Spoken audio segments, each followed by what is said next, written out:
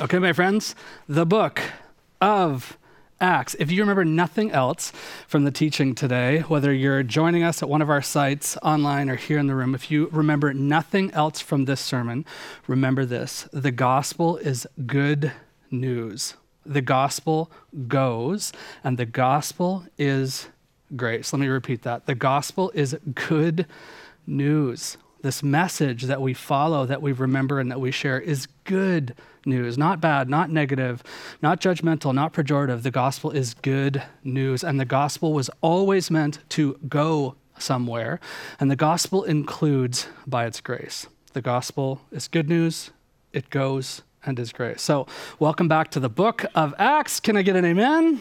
Yes, from one of our sites. In fact, turn around to somebody that you didn't come with, give them a fist bump and say, we are back in Acts. Even at our sites, turn to somebody that you didn't come with, give them a fist bump and say, we are back in Acts. All right, that's enough. Okay, so the book of Acts is a fascinating one.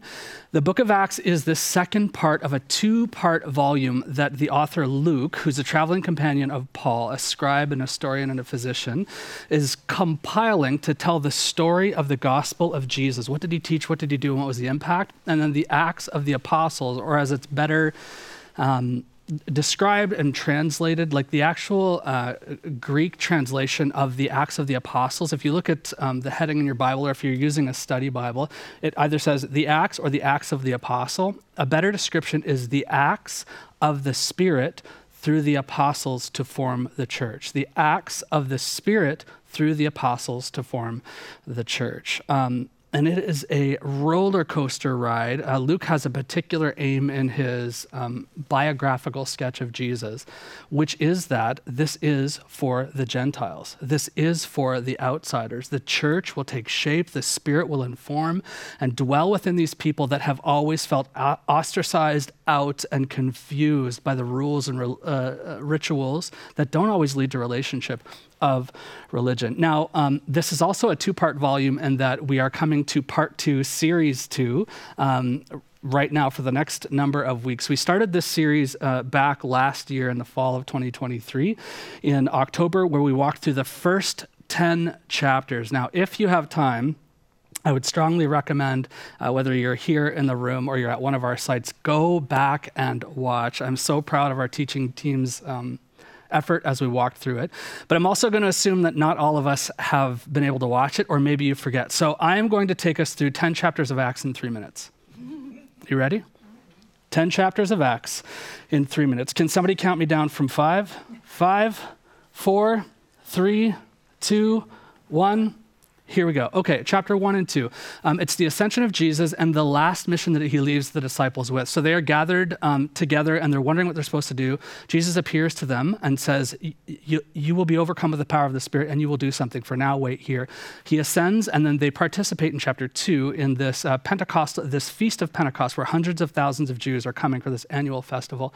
And the Spirit falls upon them and empowers them to communicate the message and to have the message dwell within. They are the new temples. And this takes place not in the synagogue, sanctuary, temple that all of the Jews were typically gathered at. It takes place in them down a side street at a house, chapter 2. Chapter 3 and 4, James and John go to the temple, and there's a lame man there that's poor, asks for money. They can't give him anything, but they actually give him the means to eternal life through physical healing. The religious leaders, the Jewish establishment, are absolutely dumbfounded by this, and they press the apostles and say, like, what are you doing? You shouldn't do this. Stop talking about Jesus in the temple and Jerusalem. And they do it anyway. They don't listen because who can stop God's message? The disciples then continue their plan of allocating resources, because this is not just a gospel of philosophy. It's a gospel of doing, of caring, of serving. And so they start to pool resources. And this is where we first hear of Barnabas, who's the great encourager who sells the field and gives the proceeds to the people so that they can continue to mobilize the mission. Chapter 5, the opposite happens. We hear about the story of Ananias and Sapphira, these people who also sell a field but keep a portion to themselves. They lie to the Holy Spirit and they are struck dead. They die. Both the husband and the wife, in great fear, grips the community, and yet the mission continues. The apostles are then captured by the Jewish leaders. They're put in public jail for the first time, and for the first time, an angel of the Lord sets them free. Remember this because it'll be a recurring theme throughout all of the writing of Acts. They're flogged and whipped, and then they're let go with the message that don't don't talk about this anymore. And they don't listen. They continue to mature as a movement, to put together different teams for prayer and teaching. And then they elect a deacons board, those who will serve and care. And here's where Stephen comes into the picture. He's a leader, a deacon, a server, caregiver, helps to prepare the meals for the poor. In chapter 7, Stephen is invited to a debate that doesn't go well. And eventually he is judged and stoned. He's killed at the behest of an oversight of Saul, soon to be known as Paul. Chapter 9, Saul changes his tune after having a life-altering Damascus Road experience where Jesus comes to him and doesn't say, I'm going to rebuke you and kill you. He says, why do you persecute me? Why are you persecuting me? Paul is taken aback by this. He's taken in by the disciples, unknown disciples, unnamed, with some reservation, and then ends up meeting back with the apostles in Jerusalem eventually, and Barnabas vouches for Paul and his experience he learns from them. Meanwhile, chapter 10, Peter's given a vision of animals in sheets that negates the Jewish food laws, includes everybody. Cornelius also has this vision, and they are all baptized and come to the message, the way, the experience of the filling of the Spirit, and the whole household. Everyone is baptized and saved.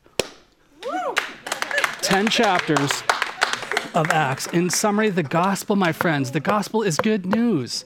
The gospel is good news. The gospel goes somewhere, it does something, and the gospel is the good news of God's grace through Jesus that is for everyone. You, me, these people today, thousands of years ago. This is what the message that we hold, the message that dwells within us, the Spirit that enlivens and emboldens and infills us. This is the good news. That is the hallmark and the calling of our lives together as believers, imitators, followers, representatives, little Jesuses together. The gospel is good news. The gospel goes. The gospel is grace. Chapter 11. Soon the news reached the apostles and other believers in Judea that the Gentiles had received the word or the teaching, the message of God. But when Peter arrived back in Jerusalem, the Jewish believers criticized him, or they confronted him. They weren't sure what they had heard, whether it was true, and why would Peter ever do this? So the Jewish believers, the church, who are now following the way but had Jewish roots, questioned and criticized Peter. You entered the home of Gentiles, and you even ate with them, they said. Then Peter told them exactly what had happened in chapter 10, which we just covered in about 7 seconds. I was in the town of Joppa, he said, and while I was praying, I went into a trance, and I saw a vision. Something like a large sheet or a sail was let down by its four corners from the sky, which is it's a visual representation of the message and the mode, the mission of God.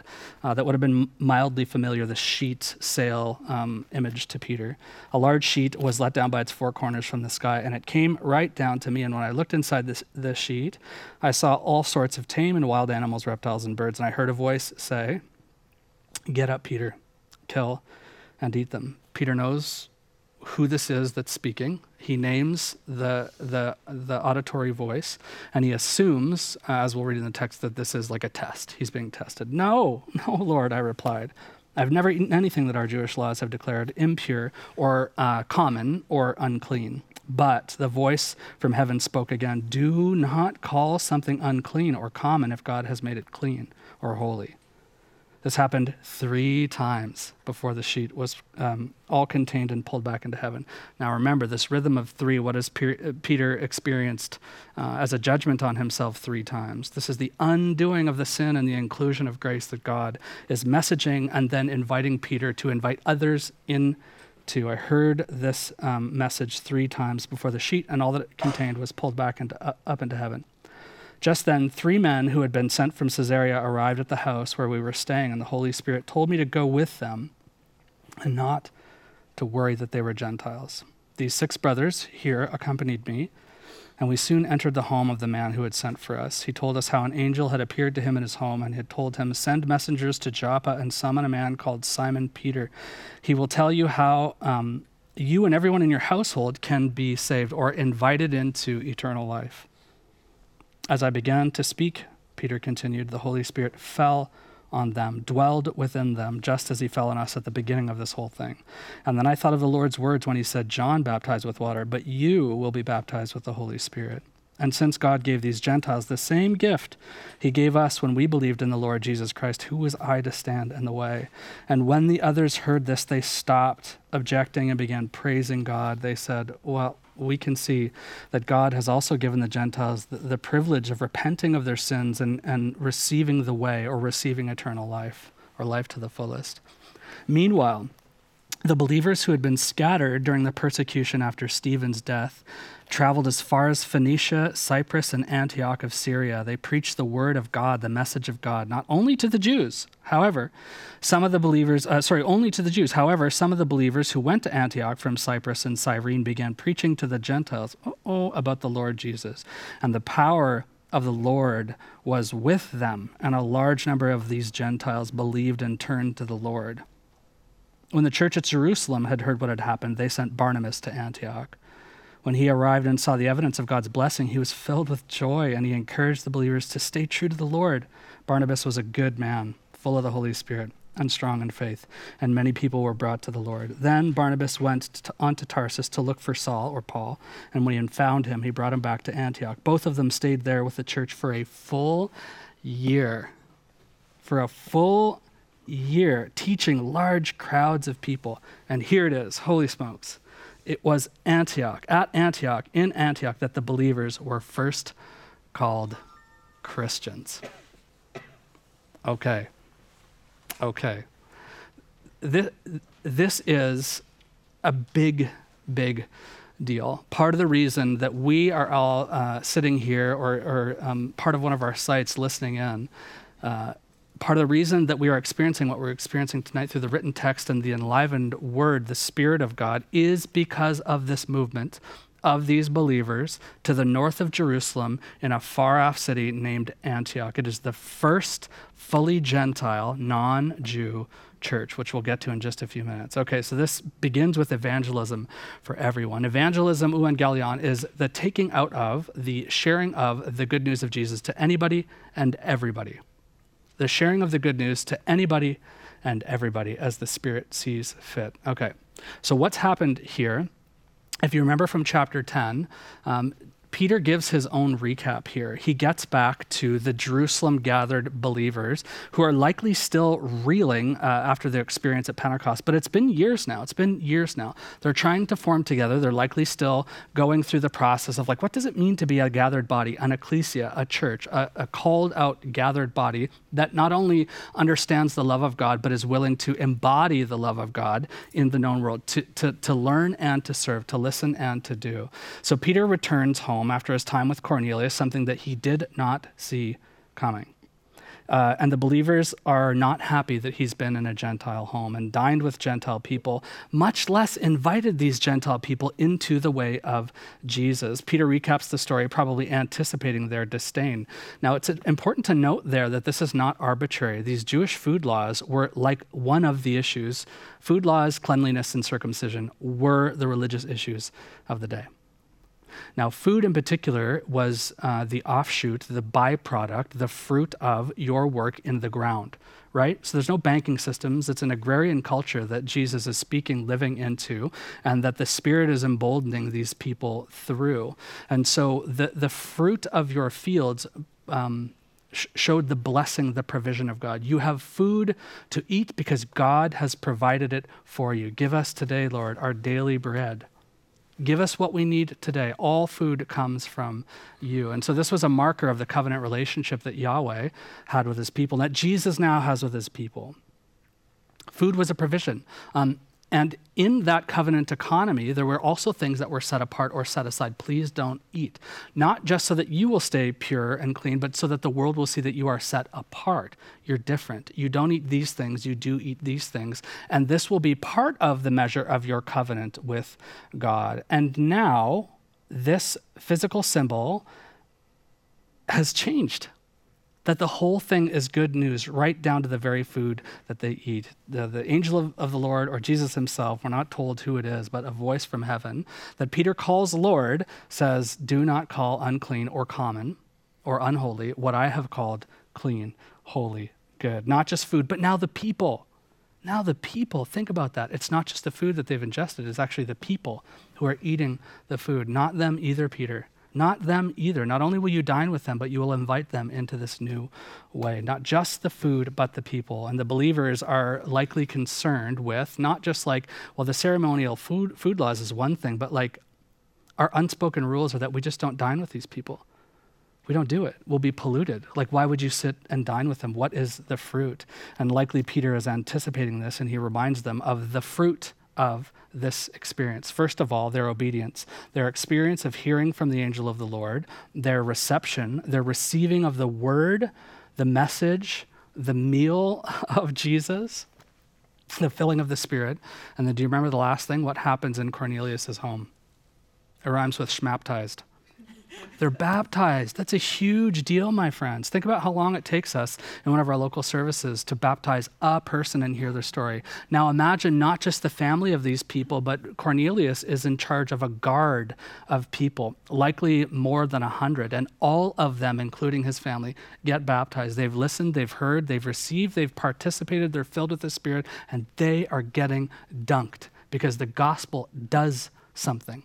The gospel is good news, and these people have received it. Verse 17, it seems that God shows no favoritism, Peter says. Why would I stand in the way? All of the evidence is here. It seems that God is gracing these people with the gift of the Spirit and the invitation into this new covenant. Verse 18, when they heard this, the Jewish believers who are still in Jerusalem, when they heard this, they were furious.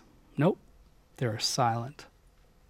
And then they worshiped God, saying, then God has given even to the Gentiles the repentance, the way that leads to eternal life.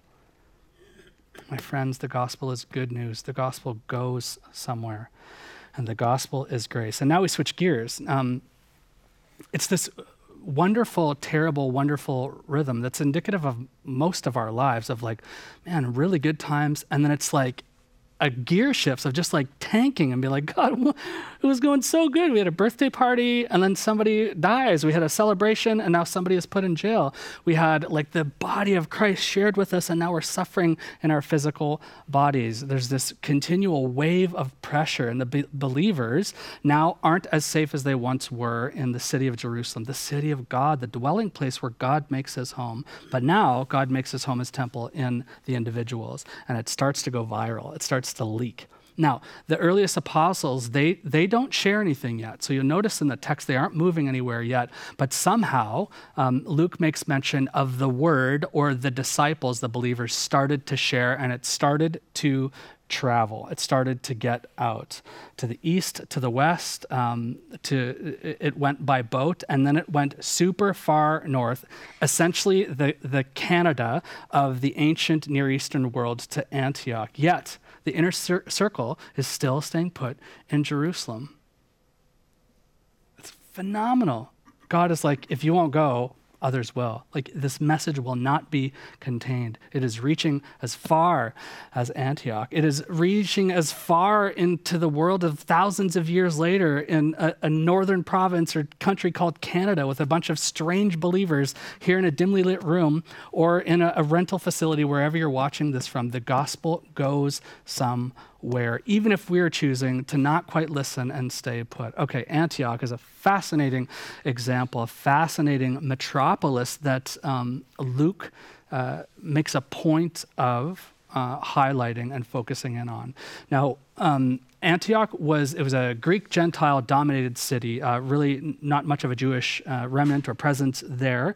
It was controlled by Rome, and it was a very, very large city, and it was bound by religious pluralism. So there were a number of different gods. There was the influence of Diana and Artemis. So you worshiped what you wanted, like whatever you grew up with, all good. Whatever you want to believe in, all good. So long as you pay homage to and submit to, at the end of the day, Caesar, which was Claudius at the time of this writing, who called himself a son of God. There were also some pretty loose sexual and societal morals. So again, this is a pluralistic society of like, we're figuring it out. We'll just, double, triple dip, whatever we feel goes. And the message of Jesus reaches this city, and mass conversion takes over with a great number of believers, verse 21, believing in and following Jesus. Not just believing in, but doing what? Following. This is a big deal, my friends. We should not miss verse 21. We should not miss verse 21. Not just philosophical assent, which we've talked about before. This isn't just like a heart confession. It's their bodies acted out what their hearts had confessed. The believers believed in, received the message, and then did what it said. And the message takes over this city, the Toronto, New York, Berlin, Paris, wherever, huge city that you can name. The whole city is taken over by this absolutely inclusive, grace-oriented, wonderful, evangelistic evangelistic message of Jesus that includes them. And who does this happen with? No one. No pastors, no leaders, no deacons. No pastors, no leaders, no boards, no deacons. The message, the Spirit, this movement, and now church, it's just a gathering that's growing like crazy because they have experienced the life-giving message of the risen Christ that now includes them. And this church is growing like crazy. This is now the first instance in the New Testament. This is the first instance and confirmation of a large, growing, fully Gentile church. Imagine, that's us. That's us. This is a non-Jewish city. This is a non-Jewish church. A fully Gentile church is like, oh my goodness, we are captured by this. We're all in. We're all in. Imagine the first Gentile church. The late Dr. F.F. Bruce, who I've followed his work for many years, he's passed away, but he's the professor of biblical criticism and exegesis at the University of Manchester. He wrote on Acts chapter 11. This is what he says. It's brilliant. But now a new chapter in the city's history was now to begin, for Antioch was about to become the major metropolis of Gentile Christianity. The major metropolis of Gentile Christianity. The power of God now manifest in the conversion of many Gentiles in this time, this city, and this place. An Ethiopian eunuch might have become a Christian sometime previously while sitting in his covered wagon at the Gaza Road, and a Roman centurion and his household might have believed the gospel in his home at Caesarea as an apostle unfolded it to them. But the scale and scope of Gentile evangelization in Antioch was something entirely new and was evidently taking over the Gentile world. The ancient world was becoming convinced of the message of Jesus outside the synagogue, the temple, and the church. If that doesn't get an amen, I don't know what will. The gospel, my friends, is good news. The gospel goes, and the gospel is grace. The gospel is good news. It's good news, liberating, freeing, empowering news. The gospel goes and does something. It changes us, and then the gospel is grace. Verse 25 and 26, another fascinating thing that I think I missed the first time I read it. Verse 25 and 26. Then Barnabas, he went on to Tarsus to look for Saul. When he found him, he brought him back to Antioch. Both of them stayed there with the church for a full year, teaching large crowds of people. And it was at Antioch that the believers were first called Christians. Okay, this is fascinating. So Barnabas is sent, they hear the viral sensation that is this Antiochian church that is now empowered by the Spirit and is growing like crazy. They send a delegation. Likely Barnabas, like they chose a Quincy, right? Like the gentle encourager, wise counsel. If you don't know who Quincy is, look him up. Go and care for, see what's going on. And, probably, like it's nuanced there, probably correct them if they're a little bit off in some of their rules, but do it gently, like only Quincy would. And Barnabas goes, the great encourager, he goes, and he is overwhelmed with joy. No corrections. No rules, no rituals. He is overwhelmed with joy. And then he takes it upon himself to go and do what? Did you notice? He's like, holy smokes, that's the Greek. I can't do this by myself. Where's that dude? Where's that dude that was once killing us not too long ago? He seems to have a message that connects with the Gentiles. I will go and get him. Travels quite a distance. This isn't like a short walk across the street in Oakville. This is a planned venture. Says, just chill, Antioch. Well, you won't. Just keep growing, Antioch. I'll go and get Saul from Tarsus, soon to be renamed Paul, his Greek name. They come back, and they don't just visit and write like a spiritual guide handbook or a church policy handbook or elect a few boards or subcommittees. No, they stay, they live there for a year, guiding, teaching, shepherding, and caring for them. And it was in Antioch, Luke records, that the word Christian first makes its bubbles up into the air. Now, there's two definitions. There's a good ancient historical reference to the Romans in particular coining the word Christian as a pejorative connotation. It's like little Jesus imitators. Like these are the little Jesuses. So we see this in the 3rd and 4th century. But in Antioch, this was more of a definitive, inside out participation in the gospel. So it's partisans, participants, imitators of and little Jesuses. This is where this terminology first comes from, and that we we now have a spiritual legacy for. We call ourselves Christians because this group first found themselves participating in, imitating, and reflecting the teaching, the mission, the way, the person, the love, the ethic of Jesus, not just through a religious gathering, not just through a country club sign up or membership, not just ceremony and groupthink, but a new way that includes everyone through grace, even Gentiles. This, my brothers and sisters, is our spiritual genealogy. We are reading our story when we read their story. The gospel is good news. The gospel goes somewhere, and the gospel is grace. Okay, so it just gets better and better, except that it doesn't.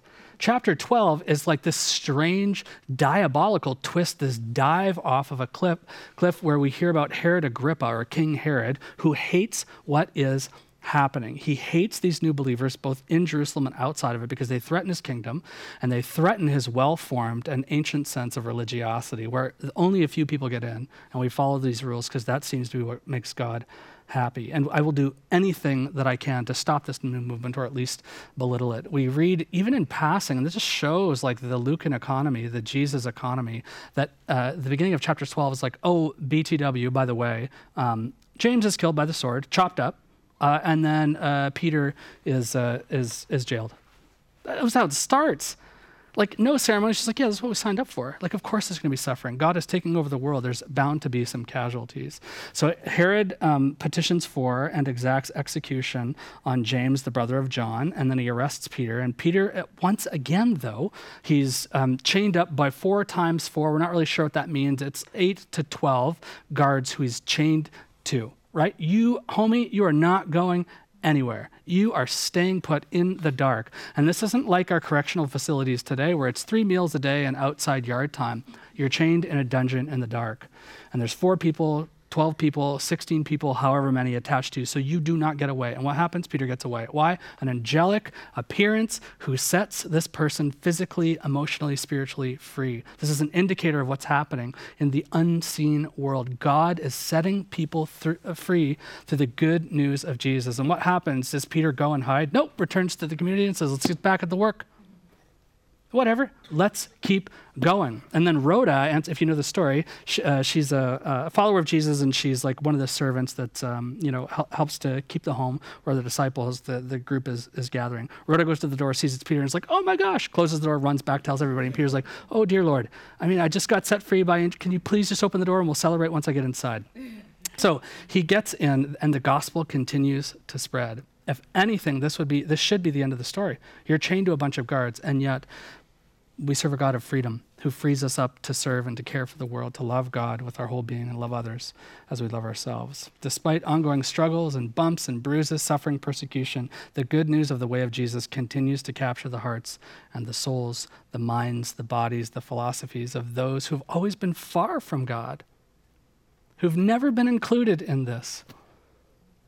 Those who have always thought that God looked, sounded, acted, and taught a certain way, but my, oh my, how things are changing. Chapter 12, verse 24. Meanwhile, the word, the message, the move of God continued to spread, and there were many new believers in Antioch. My friends, this is our lineage, our genealogy, our spiritual heritage, the same message to us today. The gospel is good news. The gospel goes somewhere, and the gospel is grace. And so if you found yourself struggling, if you found yourself burdened by the weight of religion or religious rules that are feeling just too heavy to carry, my friends, may you be reminded, may we be reminded that the gospel frees us up, does not weigh us down. The gospel is good news. If you found yourself feeling stuck, slowed down by the daily tasks of life, the monotony of a job that just seems like boring and defeating, or the tragedy ongoing that is happening in the world, wondering what God is doing. My friends, may we be reminded that the gospel is good news that goes and frees people, that cares from people. The gospel goes and does something. It motivates us. It goes. It doesn't just have us thinking, it has its doing. And if you find yourself wondering, that sounds crazy, it sounds too good to be true, like, could God loved me this much? Could we be a part of this? The answer is yes. Yes. This is our story. This is where we came from. The gospel is grace. It includes, it frees up, it unchains, it unlocks. It includes you, me, our whole lives, living examples, little Jesuses, imitators of Jesus, participating in the new way of life, reflecting and responding to his will and to his way so that everybody can hear. The gospel is good news. The gospel goes and the gospel is grace. I want to end our time with a beautiful benediction. Dr. John Birch, who's a contemporary Methodist theologian in the UK, reflecting on the path of the early disciples and apostles, he writes this benediction, and with this we'll close. May it bless you as it has me. So, brothers and sisters, may God the Father prepare your journey. May Jesus the Son guide your footsteps. May the Spirit of life strengthen your body. May the Three-in-One watch over you on every road that you may follow. And we've received these things, and together we all said, Amen. Amen. Amen.